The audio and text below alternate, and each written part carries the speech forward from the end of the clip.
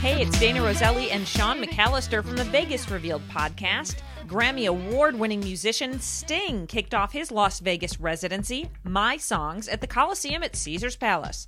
The global rock icon does some of his greatest hits like Roxanne, Message in a Bottle, Every Little Thing She Does Is Magic, plus a couple new songs thrown in.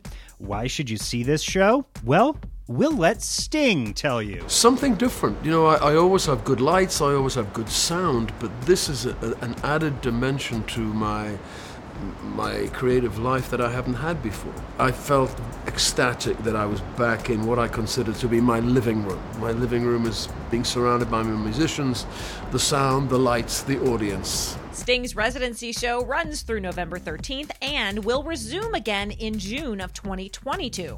Lionel Richie is extending his residency at the Wynn with 12 more shows. They'll take place inside the Encore Theater January through April of the new year.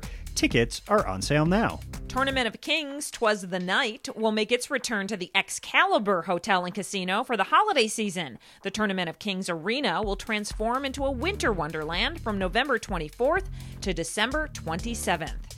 And get ready to eat with your hands, Sean. That's the best part, Dana.